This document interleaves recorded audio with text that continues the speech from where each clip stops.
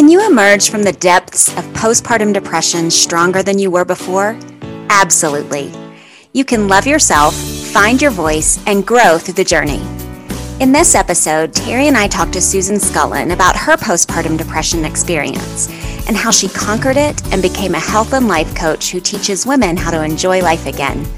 If you're pregnant, thinking about becoming pregnant, or in the throes of postpartum life right now, this episode is for you.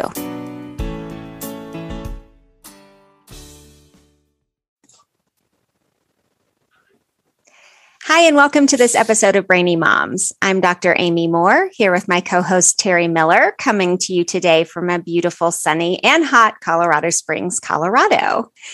Our guest today is health and life coach Susan Scullin. Susan gave birth to her son Teddy in November 2013, and within a month, she knew she wasn't herself. With ongoing sleep issues, breastfeeding issues that led to mastitis and surgery, and being told that her baby wouldn't survive, it was at the 6-month mark where Susan was in a big black hole, and she knew that things had to change. She tuned into her intuition, believed it was possible to create a life she loved, and she went to work doing exactly that. She's here today to talk to us about a very important topic, enjoying life after postpartum or postnatal depression. Welcome, Susan. So glad to have you here.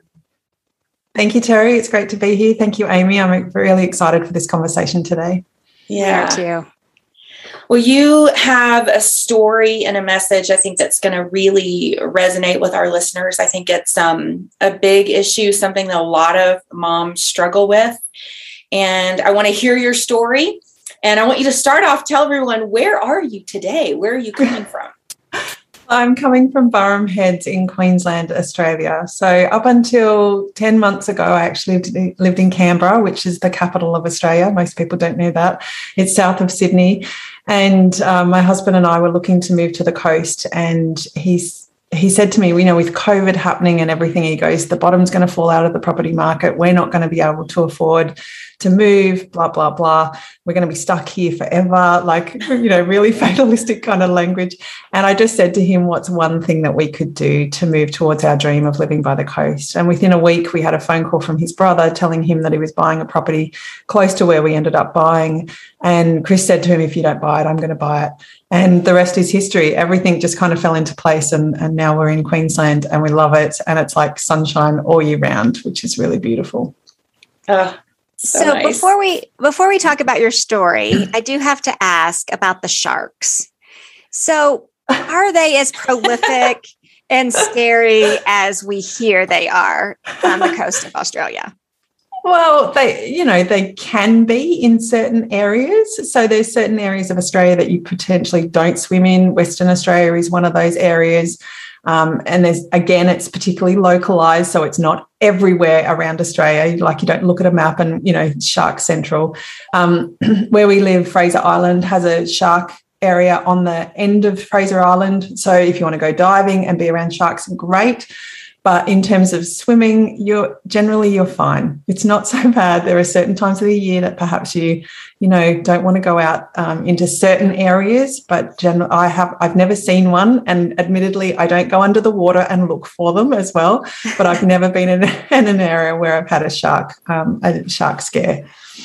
Okay. Well, thank you for so you'll be safe that for us. No worries. That's reassuring. It's spiders and snakes and stuff like that as well. Where we moved to, my nephew was staying here for a couple of months, and he was telling us how he found brown snakes, and that there were baby brown snakes, you know, across the property. We're on a 1/2 acre block, and sorry, I'm just pointing as I look out the window, kind of thing, and. He had killed a couple of them, at maybe about 4. And I was just like, I haven't seen one in 10 months. Like, I've been here that long, and maybe I'm not looking for them, but I just haven't seen one. And so it's okay. We're not infested with sharks and snakes and spiders. Okay. Yeah, we do get to breathe and do other things as well. That's awesome. So this is the question. I'm an indoor girl. And so those things would influence whether or not I would want to come to your area of the world and visit. And so that's so funny. I'm not super adventurous outside. Yeah. Well, I think you're fairly safe then. You can just come and see the beautiful parts of Australia and you'll be okay. Sounds great. Okay. So back to you. Let's hear your story. Yes. Yeah. So I've always been into health and wellness. So that's probably, back when I was growing up and all that sort of stuff, I was always into health and wellness, but it was just this sort of yo-yo ride that I would be on because I played netball, which is a sport here. The Commonwealth countries typically play it. It's like basketball. And so I would play that through the winter, and then through the summer, I'd generally have some downtime, and my health, would be good through the winter and then not so great through the summer, that kind of stuff. But what happened was in 2013, I had Teddy. We had gone through 3 rounds of IVF to get him. So as a doctor said, he was a special baby. And then we had some complications through the pregnancy, and I ended up going through the fetal medicine unit here in Canberra at the time. So for higher risk pregnancies, I was 38, if I remember correctly. Yes, I was 38. Because we had gone through IVF, they recommended we go through the fetal medicine unit, and that was an amazing experience. I had placenta previa, and so a low-lying placenta, so I had to have a cesarean. Again, went through pretty much unscathed through that process. I didn't do a lot of research, which was probably one of my downsides. But at the same time, I knew that I had great care, which was great. But within a month, as per what we talked about earlier, things weren't going so well. Teddy wasn't feeding well. He was feeding an hour on, an hour off. And for a person that loves 10 hours worth of sleep, I always knew it was going to be a challenge, but it was like next level kind of challenge. And I was just not myself pretty much like within that month. And we had, like in Australia, have a nurse, community nurse come in and see you. And she gave me this form to tick off. And I knew that if I ticked one way, they would say I had postnatal depression. And if I ticked the other way, that she would walk out the door. And I chose to tick the way for her to walk out the door. To try and, I had these stories that I had to figure this out, that it should be easy. That other people have done it before me. Like my son, my husband already had 3 boys. So I was like, well, he kind of knows what it's like to raise a child. My mum had 5 children. She knows what it's like to raise a child. So I was constantly looking outside of myself for the answers and thinking that things would just figure themselves out. Well, they didn't. And so because of the breastfeeding issues being an hour on, hour off, I would seek support from the community nurses, and they suggested that I do a breast pump and see what came through. Well, nothing came through, and that was one of the most excruciating, another hour of my life sitting there with this thing stuck on my breast. And I got mastitis out of that. I didn't know what mastitis was. And so I was just like, it just feels warm, feels odd. I was Googling things, and it was over the Christmas break. So my doctor was away at the time, or the surgery was shut down. So I had to go to another doctor. They were really good. They gave me antibiotics, said, yes, it's mastitis, but go back to your doctor if, challenges continue. And things did continue. So I went back to my doctor. She suggested that I go and have the milk that was building up inside of my breast excised through ultrasound. So I went and did that. And, you're doing this in amongst trying to breastfeed a child, do it on sleep patterns with the child, like keep him sleeping at the right times, trying to do some sort of movement for yourself after having a cesarean. I couldn't do a lot of movement, but just trying to look after myself in that space as well. And so fitting in any sort of extra activity was always going to be more challenging. Anyway, so I went to this person, a specialist, to have the milk excised. And I was lying on his table, and I was half naked, baby's in a cradle, and he just said to me, you're killing your baby. You're going to kill your baby.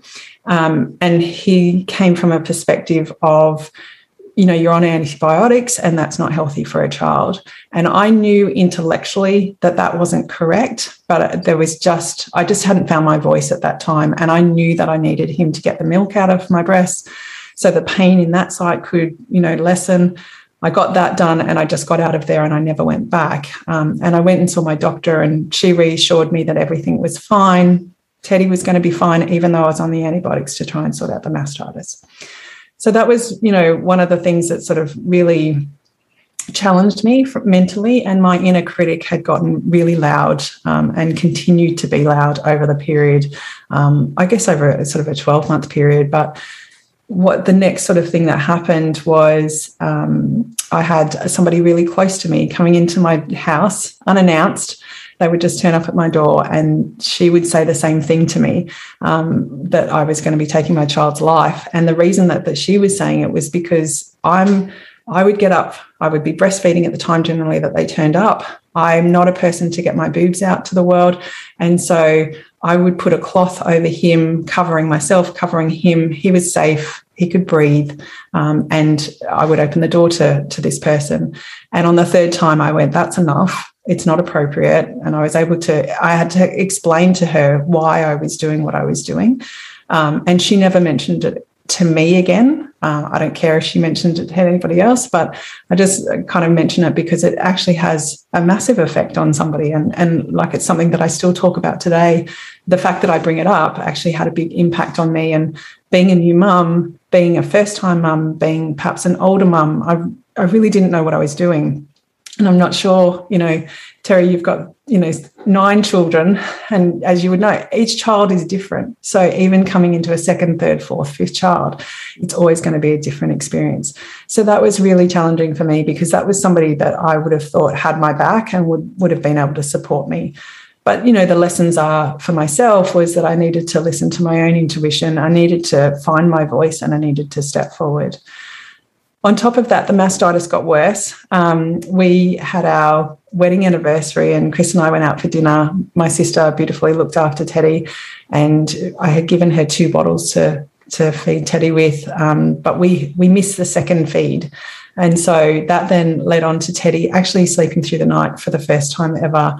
Of course, my breasts were a mess by the next morning. So my sister had done all the right things. Teddy was happy. I was physically just not coping. And then, so within a couple of days, I was back at the hospital. The first time that I had the milk excised, they took out 50 mils. This time they took out 160 mils. And so that's the size of a small Coke bottle that's, within my breast. So it was just massive and it was painful and it wasn't great. And I even had doctors at the hospital who had come in and brought the students in to have a look at me and this site. And I'm open for learning, but I'm also open to how quickly can we get this done.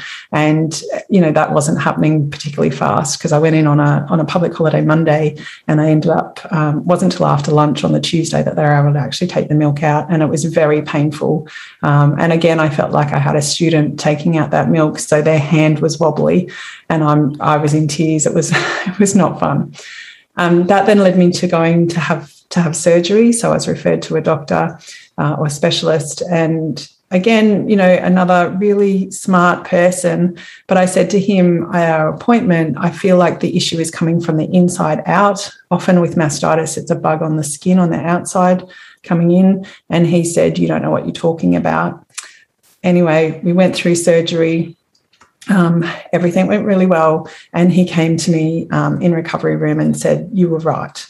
So it's kind of that whole anchoring back into what do we know? What do I know as a person about my own body? And being able to speak my truth, even in the midst of other people not being able to, support me as I needed the support at that point in time. So I felt like I was constantly in this kind of fight and battle. And because of the surgery on my breast, I had to have my breast packed. So the wound was left open and it had to be packed every day for 6 weeks. And so initially that was a nurse coming in to see me. So again, coordinating around times and things like that. And then my husband would do it for me before he left for work every day.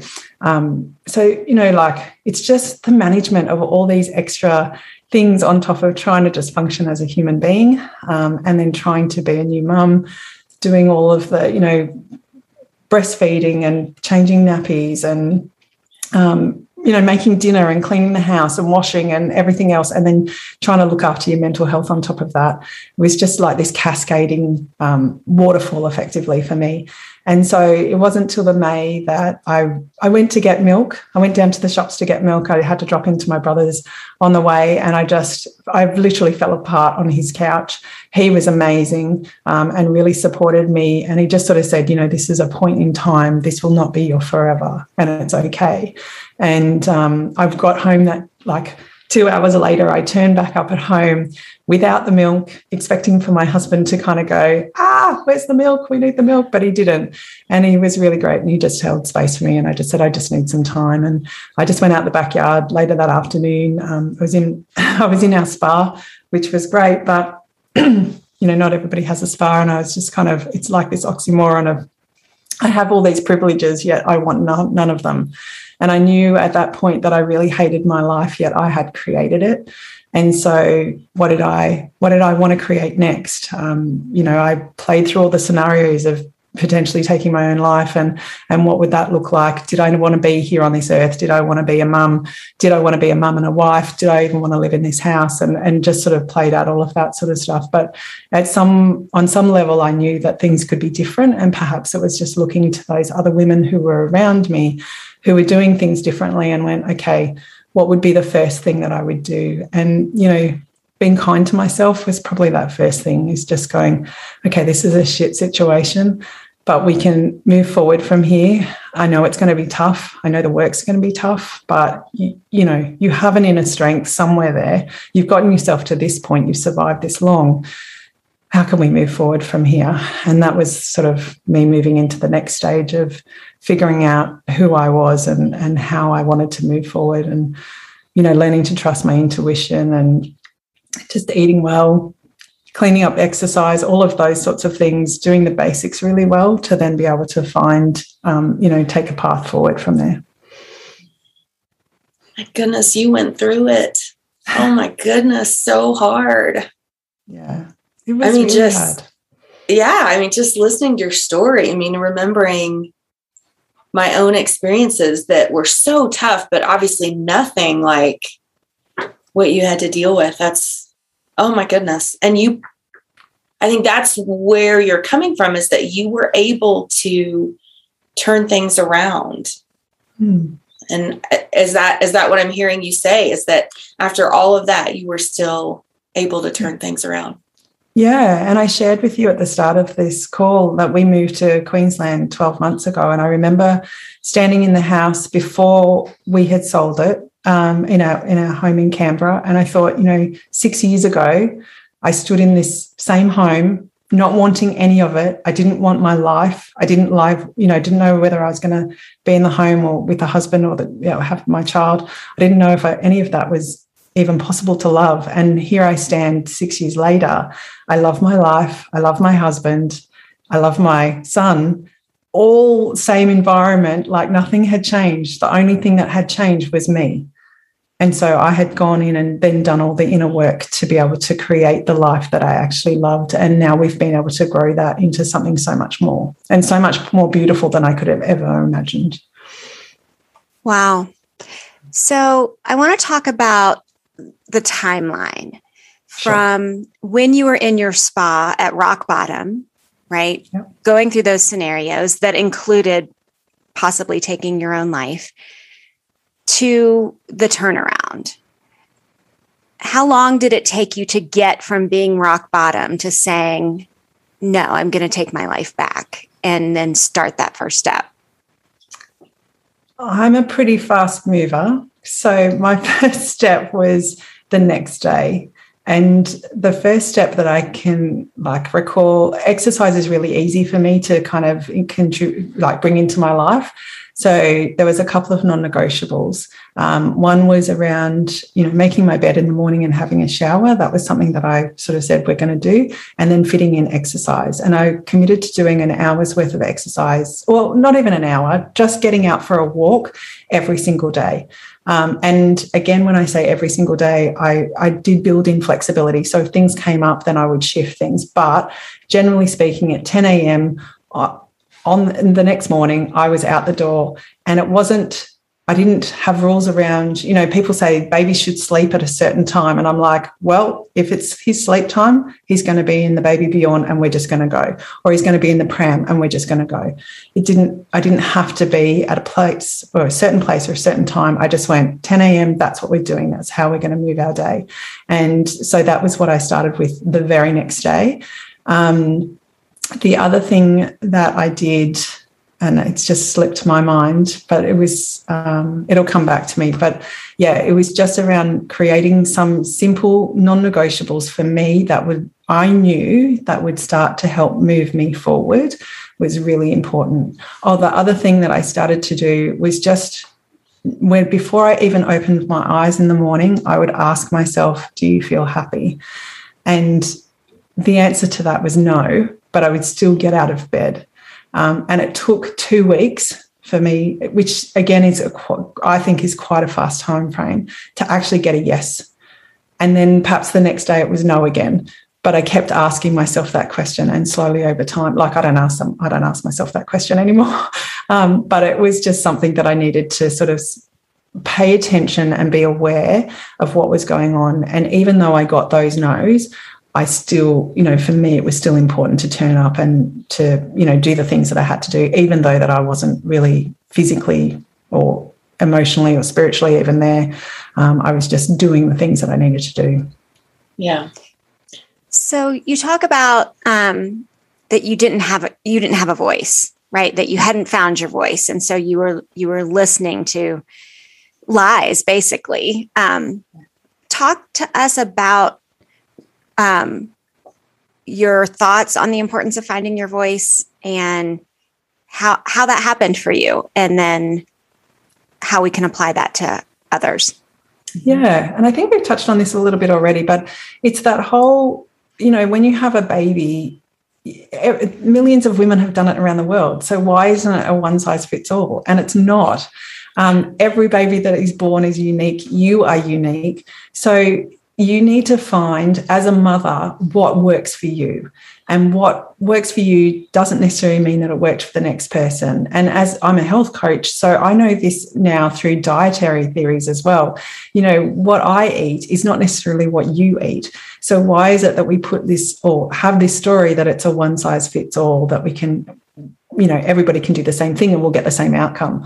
But the reality is there's a million ways to do the same thing and to get the result that we want to do. So the putting yourself first, and this can be really challenging for people because they see it as selfish, but actually putting yourself first and creating some self-love around that then expands the world around you. So that has a flow-on effect for me, to my son and to my husband and to my family, that gives them permission to create more abundance in their own lives if they choose to do that. But the only way that you can do that is through voicing your opinion around, or standing up and saying, no, this doesn't work for me. And like having that person walk in my front door and tell me that I was going to take my baby's life, it just became a non-negotiable for me. I wasn't willing to have those sorts of conversations with those sorts of people. Now, that person is still in my life because of who they are in my life more broadly.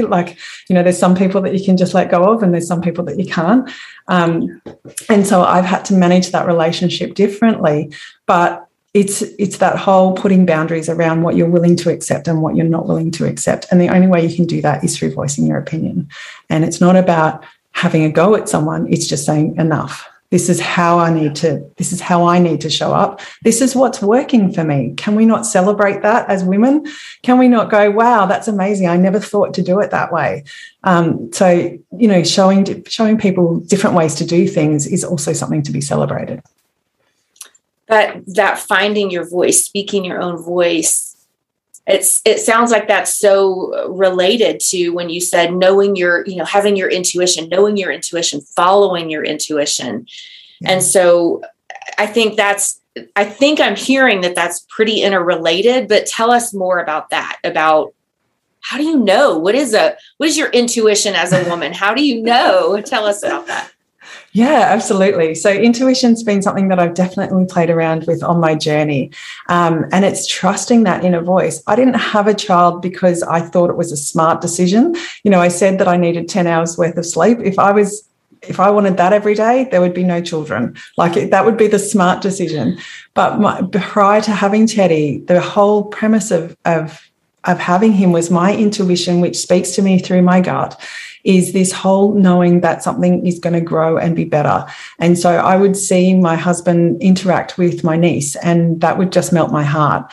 And I went, oh, this is so beautiful, but I'm not going to get 10 hours worth of sleep, but I kind of want that. And So having this narrative that I had for a few years around let's make a smart decision versus an emotional decision, and I don't mean from an outburst kind of perspective, but for me, that intuitive voice, listening to that voice never does me wrong. Like there's no way that I would be doing, I don't believe that there would be any way that I'd be doing the work in the world that I'm doing now if I never had Teddy, because he absolutely opened up and cracked open my world that it just would never have happened, or it wouldn't have happened to the depth of the work that I'm doing right now. So for people to start tuning into their intuition, just listening to how they make heart-centered decisions. That can be the first step in terms of figuring out how you listen to your intuition. For a lot of people, it is their gut, but for some people, it's a visual as well. They can actually see things and project things into the future, and starting to trust and just play with it. Like I would play with it with traffic lights and go, okay, I want the traffic light to go green. Can we make it green? And have that sort of conversation. Like sounds stupid, but it was really good. Or I would visualize myself across the road walking past the traffic light. So the light had gone green, even though that it was red, but I would visualize myself across the road. And so I would start to project out to what I want to create. And it was just playing around with those sorts of things, picking an apple versus an orange. Which one am I intuitively drawn to? Okay, I'm going to eat that one today. So you can play with the little things, which will then give you confidence and self-trust to be able to play with the bigger things. And I could have let that person continue to tell me that I was doing the wrong thing by my baby, and I could have continued to beat myself up on that. But at some point, I had to make a decision about my own health and well-being, and that wasn't supporting my health and well-being. So being able to then speak to them and say, this is, intuitively I knew this was wrong. So I'm going to tell you that what you're saying isn't appropriate, and then move into the space that I can, which then helped me with that specialist where I'm going to be under the knife, I'll be knocked out while he's cutting me open again. And if I can't tell him that this is an inside out job, like when do I start to use my voice? Otherwise, I start to hold that in, and it starts to manifest in other ways in my body. And that anxiety, the depression, and all the stress that I was going through played out through my son as well. So the fact that he was an hour on, hour off sleeper, I don't think, I look back and I kind of go, there's no reason. Sorry, it is because I wasn't listening to myself. He is a reflection of me. And if I had have paid a little bit more attention, if I had have known myself a little bit better at that point, maybe we could have done things differently. But that comes through the lessons that you learn over time. Yeah. And that every kid, every experience, like you said, it's different every time, Yeah. So it's I think it's hard to look back and say, well, I mean, I think we do that anyway as moms. Well, if I had known then what I know now, but we didn't know what we didn't know. And so I don't know. I mean, there's something about being able to look back and I want to say, no, you did just right. You did what you could and you were doing the best you could. And yeah. And like Steve Jobs talks about it, you can look back and see the dots that got you to where you are, right? But you can't see that looking forward. I can't project those dots out. And to me, the dots are the fear of walking forward. And part of the, having Teddy, there was a lot of fear around that. Would it work? We have to go through IVF. What are the impacts to me physically, from taking all of those drugs? What are the impacts to him? What's going to happen going forward? I don't know what that journey is going to look like, but I know that it's going to make me grow. Like I knew that was going to be a thing. So I went, okay, this is something that I need to do. Yeah. So beautiful. So my first child would nurse for 45 minutes every hour and a half. So I was also chronically sleep deprived. And I was a child development specialist, right? I knew that there were different types of cries. But when it's your own child, right, and you're in the moment and you are sleep deprived and you have a child who is crying and you think it's hunger, then that's how you respond, right? And so that's what we did. So I get, and I of course have my own postpartum depression story as well. But I get how the sleep deprivation starts you on a path that can lead to a very dark place. Yeah. Right. I mean, sleep deprivation is a form of military torture. Yeah. Yes. Right. They use that for a reason. Yeah. Yeah. It's and I think that so harsh. Right. And I think that as moms, like if we don't recognize, hey, there's a physiological response to this lack of sleep that's happening right now. Mm-hmm. If we don't recognize that it's a physical issue that then is creating a mental health issue, then we start feeling guilt and shame and helplessness. Yeah. For sure. Yeah, and we're not meant to raise babies by ourselves, but something within us and perhaps society is telling us we need to be able to do this by ourselves.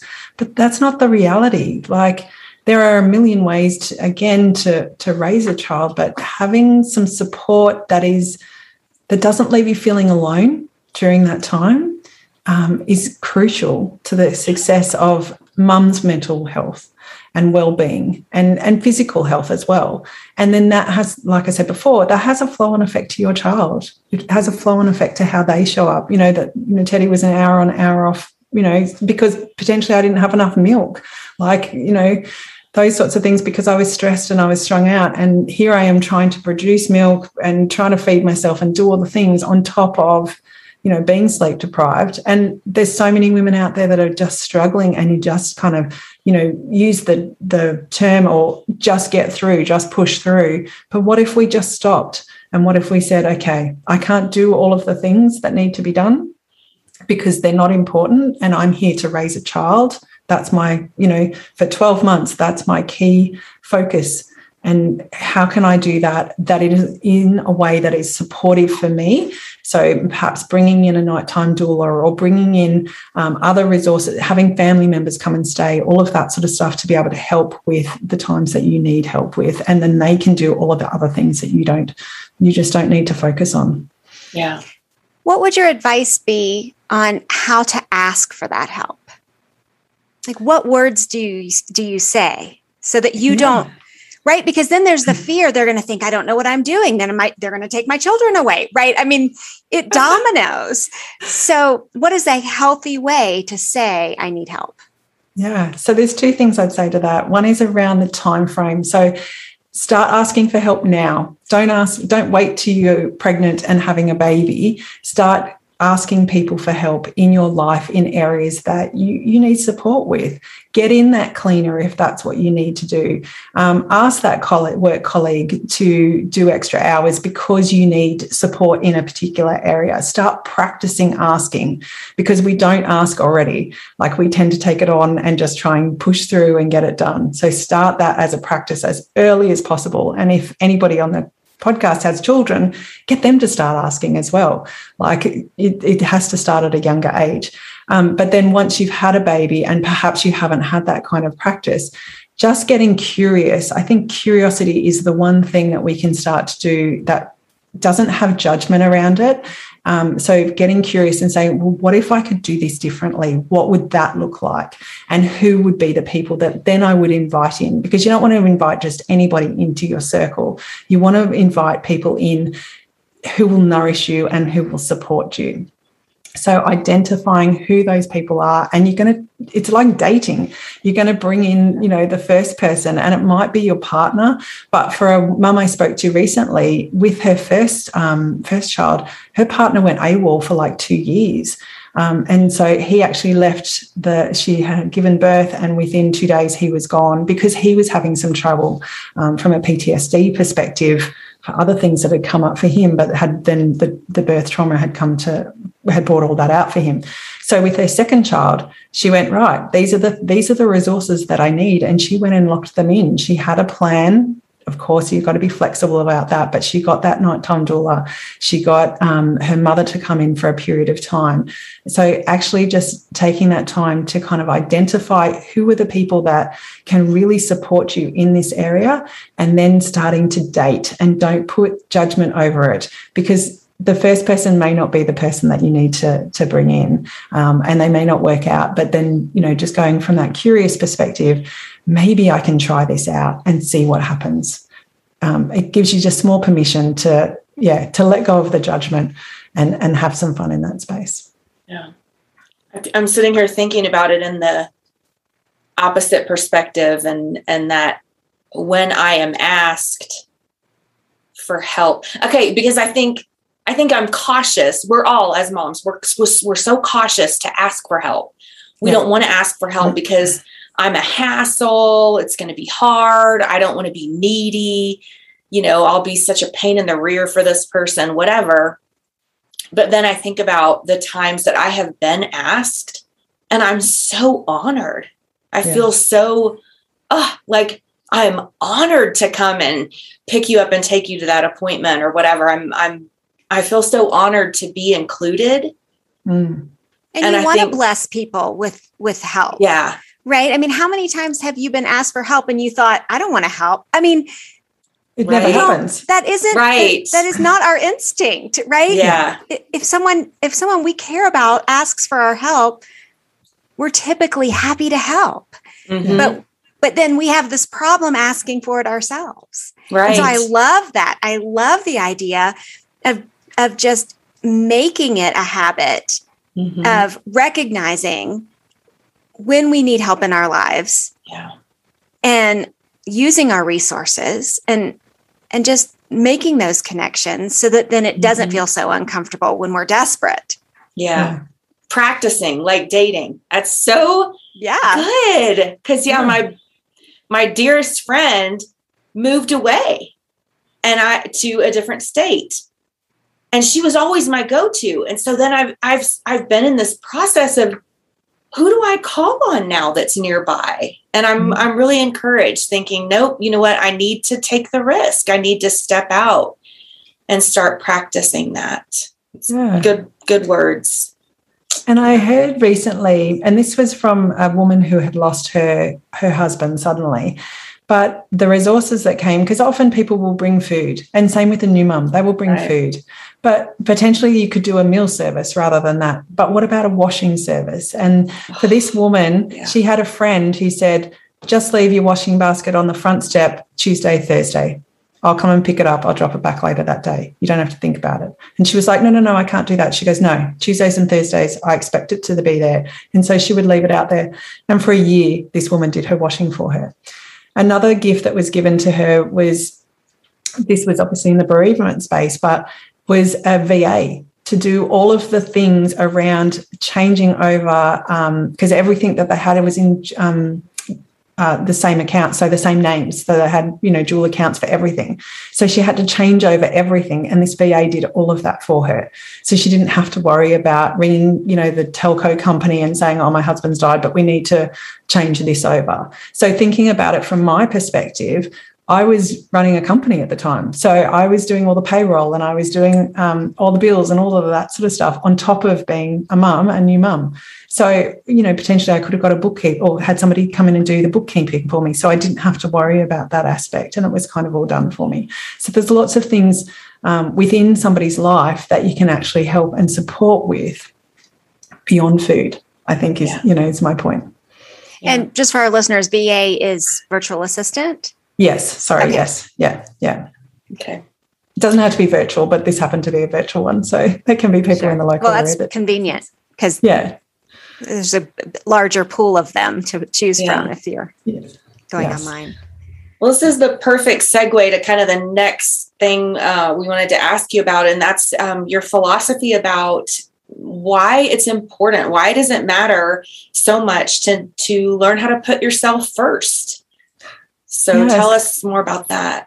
Yeah. So self-love was a cornerstone to everything that I started to do. And I realized that from early on, that I really just needed to focus on the things that lit me up, because when they did, then there was a flow-on effect. And I said to my husband at one point, like, if I'm happy, you're going to be happy. Like the house is going to be happy. There's just going to be more energy going on. And it's that analogy. If you're giving from an empty cup, you've got nothing to give. So, and there's nothing coming back from you. Whereas if that cup is overflowing, you're giving from the overflow, and you have so much more to give to everybody around you. So it's that analogy. And Matthew McConaughey talks about it as well, to be selfish, to be selfless. So knowing that when you prioritize yourself, when you come back into the things that light you up, that creates energy in your own life. And that then has a flow-on effect to everybody around you. Like my husband kind of this year, he was talking about it on a podcast or a seminar that I was doing. He jumped on and I had shared my story, and he was just sprouting off about how proud he is of everything that I've achieved and everything that I've done. And, you look back at the story, I could have stayed in that black hole. That was always an option. I could have stayed right there, and I could have been the victim and hated my life. But to then kind of go to him, which is what I said to him, was, I love you, but it's time to listen to me now. And so to then start to tune into my intuition, create those self-love boundaries, create my soul hour, which is something that I did as well. That first hour of the day, which didn't always happen as a mum, but was the first hour of the day that was just for me to kind of figure out who I was, what lit me up, and just learn to identify with who I am now and who do I want to be effectively. And so once you get to know yourself, and the only way that you can do that is by those self-love tools. So bringing in the things that light you up is just going to create more abundance in your life. So if I leave everybody with nothing else today, it's just the importance of doing you, and doing you from an authentic place and a loving place. It's just so powerful for yourself and for everybody around you. That feels so hard. Because as wives, as moms, it feels selfish. It feels like if I'm going to put myself first, I'm just being selfish. And the people around me are going to think, oh, well, don't you need your hour to yourself? Poor little baby. I mean, the self-talk, right? The bad, the inner critic, all that. I mean, dang, how do you, I hear what you're saying in theory, and yet I'm thinking in practicality, how do I, as a mom and a wife, not feel like that's just selfish? Yeah, but tell me, like, if you don't give yourself that time, how do you show up? Do you show up from a place of, oh, this is amazing, life is good? Or are you like, oh my gosh, I'm just shoveling shit and I'm continuing to shovel shit? Do you know what I mean? Right. Yeah. And so the argument with my husband, because it did get to a point where he's going, you're doing too much of it. Like, seriously, you've got to slow down, or you've got to stop at some point. And I said, but okay, we can find a compromise in this, because I was actively doing my soul hour every day, and we took a few days off and that sort of stuff to rebuild my relationship with him.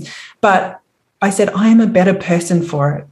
So if I am a better person for it, that means you're going to be a better person. We're going to have a better relationship, because otherwise I just don't want to turn up. I don't want to have sex with you. Like, seriously, I haven't connected with you. I don't want to go out to dinner with you. Oh, we're going to the movies again. Great. That's just something that I really want to do. When, I just don't know who I am, and I don't know what I want. So I get where you're coming from. And a lot of people say that to me about, it's just selfish. My kids come first. I'm like, at some point you've got to come first, because it's the oxygen mask.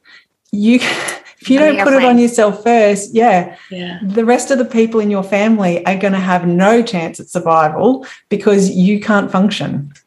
And so giving yourself that gift, even if it is just sitting, taking a breath in and a breath out, and that's it, and you do that consciously, that's where it can start. It doesn't have to be an hour a day. And some days Teddy would come into my bed and I was just about to get up for my soul hour, and I just knew he wouldn't go back to sleep. So my soul hour was in bed with him, and that was okay. Yeah. Well, I mean, if the batteries die, in your toy, that toy doesn't work anymore. It's completely useless unless you recharge the batteries. Yeah. And so if you think about self-care and self-love as just recharging your batteries so that then you have something useful to give back. Yeah. So good. I think this is a big, big, big challenge for us. Moms, listeners, are we hearing this? Are you hearing this challenge? Take the time, carve it out. Try to reframe it mentally as not selfish, but as self-care, so that then you have the ability to care for others. Yeah. The time is there, and it's not about running away from your life. It's about incorporating it within your life. So knowing what your intention is. Often we will go and get our hair done or nails done, and just because I need to get out of the house for, an hour and I'm running away from my family. What if you took your kids with you because you've got a daughter who would love to go and get her nails done and you had a great time with her? That can be self-love as well. It doesn't have to be singular. It doesn't have to be on your own. So getting out there and incorporating it. And that's what happens when you start to do this work on yourself. That's the flow-on effect that happens. So like just making sure that you can just take that time a little bit for yourself, but then look at that bloom, look at that grow, because you don't want your children to be running around like you are running around, exhausted, unhappy in your life, unfulfilled, all of that sort of stuff, and going, oh, this is good enough. What if it could be better? Because it can be better. Absolutely. Yes. So we need to take a quick break, and Terry's going to read a word from our sponsor. And then when we come back, I want to talk about your idea that going on your journey is about who you're becoming and not who you think you should be. Yeah, sure. Is your child struggling in more than one subject in school? Have you tried tutoring but still aren't seeing the improvements you were hoping for? Most learning challenges aren't caused by a lack of instruction. They're typically caused by cognitive skills that just aren't strong enough. Skills like auditory processing, memory, reasoning, attention, and processing speed. LearningRx one-on-one brain training programs are designed to target and strengthen the skills that we rely on for thinking and learning in every subject. LearningRx can help you identify which skills may be keeping your child from performing their best. In fact, they've worked with more than 100,000 children and adults who wanted to think and perform better. They'd like to help get your child on the path to a brighter and more confident future. Give LearningRx a call at 866-BRAIN-01 or visit learningrx.com. That's learningrx.com. And we're talking to Susan Scullin about postpartum depression and getting your life back and your happiness back after that. And so I mentioned that I was really intrigued by your idea that going on your journey is about who you're becoming and not who you think you should be. Talk to us a little bit about that. Yeah, I can look back on my journey and I can tell you the markers, like I can tell you about the mastitis, I can tell you about the sleepless nights, I can tell you about the surgery, but that doesn't tell you who I became on the journey. They're just points in the sand. So this year, my intuition was telling me that I needed to explore who I had actually become on the journey and start to tell that kind of story. And, there's a certain amount of resilience that comes in any kind of journey that you go on. There's a leadership. For me, leadership has been really strong. And we've talked about finding your own voice, but knowing no matter what journey that you go on, what are the lessons that you learn through that space? It's not about, oh, I've ticked a box. It's actually who I've become. Does that make it clear? Yes. That's sort of the process that I'm thinking about. Yeah. So that's what's sort of playing around with me at the moment. Clearly, it's still a little bit undeveloped, but just encouraging people to think about things more broadly rather than, like I said, ticking a box and go, okay, well, I consider myself now recovered from postnatal depression. I'm not saying that depression will never come back into my life or that there are never sort of, relapses and that sort of thing. But I don't identify with it as something that happened, but not someone that I am. And so now thinking about who I have become, if I was to articulate that, I am much stronger in what I want and how I want those things to play out in life. I'm stronger about, my conviction around what I want to create. I'm stronger in the person that I am, and authenticity, love, turning up for myself, I embody those on a daily basis, as opposed to the being things that I talk about and perhaps not doing. And so putting myself out in the world, like having this conversation with you ladies today, that can be really challenging for a lot of people. But to me, that speaks to the importance of the message and sharing with people that it is possible to go through these things and come out the other side of it. And for me, I didn't get a diagnosis and I didn't take medication. And that's okay if people choose to go down those sorts of paths. I'm not saying that it's not, but that then spoke to me about, well, clearly I am strong. There's a strength within me. And I think that every woman, every person on the planet has that strength. That may just be underdeveloped, but there is a strength in there. And that has really cultivated through this journey that I've had, to the point that now I know when I say yes and no to things, whether I'm meant to be there or not meant to be there. And I couldn't have told you that I could do that, 6 years ago. There were certain challenges that I would have faced along that journey. So yeah, encouraging people to look at whatever they do on their path, whether it be through a work project that they're rolling out, or whether it be through just, not just being a bum, but being a mum and seeing the things that your children are bringing to the world. Well, they're actually helping you grow too. So who have you become on that journey? Don't just tick the box because it's another year and they're celebrating their birthday. You've actually grown through that year, and what are the things that who have you become across that, during that time? Yep. Oh, that's so good. Yeah, because I think it's like having multiple children. I mean, the mom you are with your first kid, you're a different person by, a year later, 2 years later, 3 years later, whatever. You're a different mom. You're a different person when that different kid comes along, and things are constantly changing and growing. And I think it's good. I appreciate that you touched on, it is important for some people. It is needed to look to medication, to look to help with a psychologist or psychiatrist. That postpartum depression is on a spectrum. In a sense, it can have many, many different degrees and levels. And Amy, you can speak to that a little bit more, but I want our listeners to hear that too, that there are times when you do need to call on help from professionals. Yeah. And not being afraid to do that. Like, it comes back to asking for help. Just, come back to that dating. There's nothing wrong here. I'm just feeling out of my depth, or something's just not feeling, in myself that I am myself, and going to talk to that health professional. If I knew that health coaches existed back when I had my postnatal depression, perhaps that would have been the route that I took.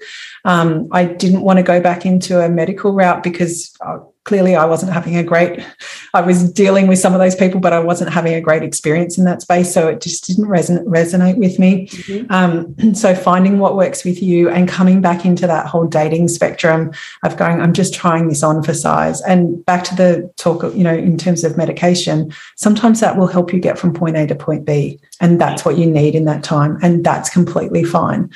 Do what works for you, I think is, the message that I would like to put out there. So you mentioned if you had known about a health coach, let's talk about what you do as a coach. Like, tell us about your program. Yeah, so I work with women to find the fun in health and life beyond postnatal depression. I certainly see that there's an opportunity to move upstream around, let's not even get into depression. Like, let's have the tools beforehand so that we can work through everything that's going on. But yeah, I work with women in a one-on-one basis. Programs are coming, but just talking through the challenges that they're facing, using the mindset tools to be able to see how our thoughts create our results. I think that's something really critical that, everybody needs to know, is that the thoughts that we have, and women have around 70,000 thoughts a day. So no wonder we're just on this, constantly going with our brain. Men have around 50,000. So that's why they're a lot slower, just if you've ever noticed that. But if we can start to have a look at some of the thoughts that we're playing on repeat, and then come back into, well, what do I want to think on purpose? and start playing around with that and knowing that our thoughts connect to our feelings. So some people will feel feelings first, and then they go, oh, these feelings are just happening to me. And that's not the truth. You've actually got a thought about something that's creating that. So sitting and working with my clients around that. Often people come into me because I'm a health coach. I'm also a life coach, but often they'll come into me from a food perspective. So we'll work through food, but how you do one thing is how you do everything. So that has a flow-on effect from into your relationships, into your career, into physical activity, and into your spiritual practice, whatever that might look like for you. And as health coaches, we predominantly work on that primary food. So primary food is that career, relationship, spirituality, and physical activity, because when they're in balance, everything that happens on your plate is secondary. So, whilst people will come into me from the outside perspective, so looking at their plate and their food, we naturally eventually end up into the what's going on in your career. Perhaps you're eating because you're not really happy in that space, or perhaps you're eating or you're drinking because you're not happy in your relationship, and starting to create this space where, again, they're coming back into their own intuition and they're starting to trust themselves and build that self-efficacy so that they can make decisions and start to grow and experiment in a safe environment with me. And then that starts to naturally have a flow-on effect into the rest of their life as well. Tell us about your your special offer, not internet offer, your special offer that you've got going right now. Yeah, so that would be like a free session with me. Is that right? Is that what we're doing? So I'm happy. Yeah, I'd love to offer everybody who is listening on the call today. So I'm actually going to extend it for you. So it would be just like a 15-minute connection call. So just reach out to me at hello@susanscollen, SCOLLEN.com, a 15-minute connection call. And if they are a right fit, if you think that I'm a right fit for you and you're a right fit for me, we will then go into a 1-hour call. We'll book that in and work through your wellness plan. Have a look at what you're creating now. What do you want to create? Have a look at the gap and then set you up with a plan to start moving forward. Now, whether you stay and work with me on that, that's fine. That would be amazing. But you may feel like you've got enough information out of that one session just to start making some small changes in your life and start moving forward. Okay. And so who would be the ideal client for that? Who should call you? Yeah, so typically for that, it's those mums that are ready to make that move. So they may not have had postnatal depression, but they've just kind of struggled with, the change of becoming a mum. And they're ready to make a move forward. Like they can see some space in their calendar. They've just got some space in their day effectively, and they've got some space in their mind to start making some small shifts and changes. So it's that mum that's ready to start making those shifts. Okay. Yeah. I would say this is a big gift. People, listeners, this is a huge gift. If this is something you could take advantage of, folks, I think this could, sometimes it's a catalyst like this that can just start turning the ship of frustration and discontent and problems in your life. And so, yeah, let's do it. If you're struggling with things, if you are feeling depressed or lost, or where do I go next as a new mom, or even as your kids are transitioning into different ages, take advantage of this. Tell us again, what do they need to email? Just say it one more time so our listeners hear this. Yeah, so it's a hello, HELLO, at SusanScollen, SusanScollen.com. Okay. And just come and date me. That's all you're doing. Let's experiment. Come and date Susan. I love that. Nice. Okay.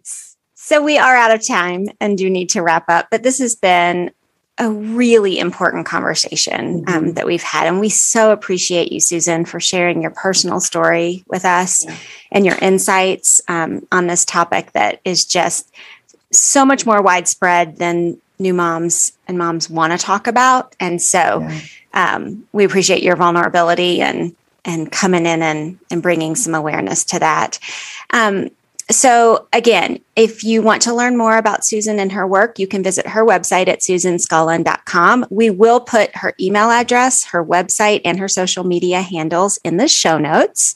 As a mental health professional, I do want to say that today's episode is not a substitute for medical advice. If you are suffering from postpartum depression, please ask for help.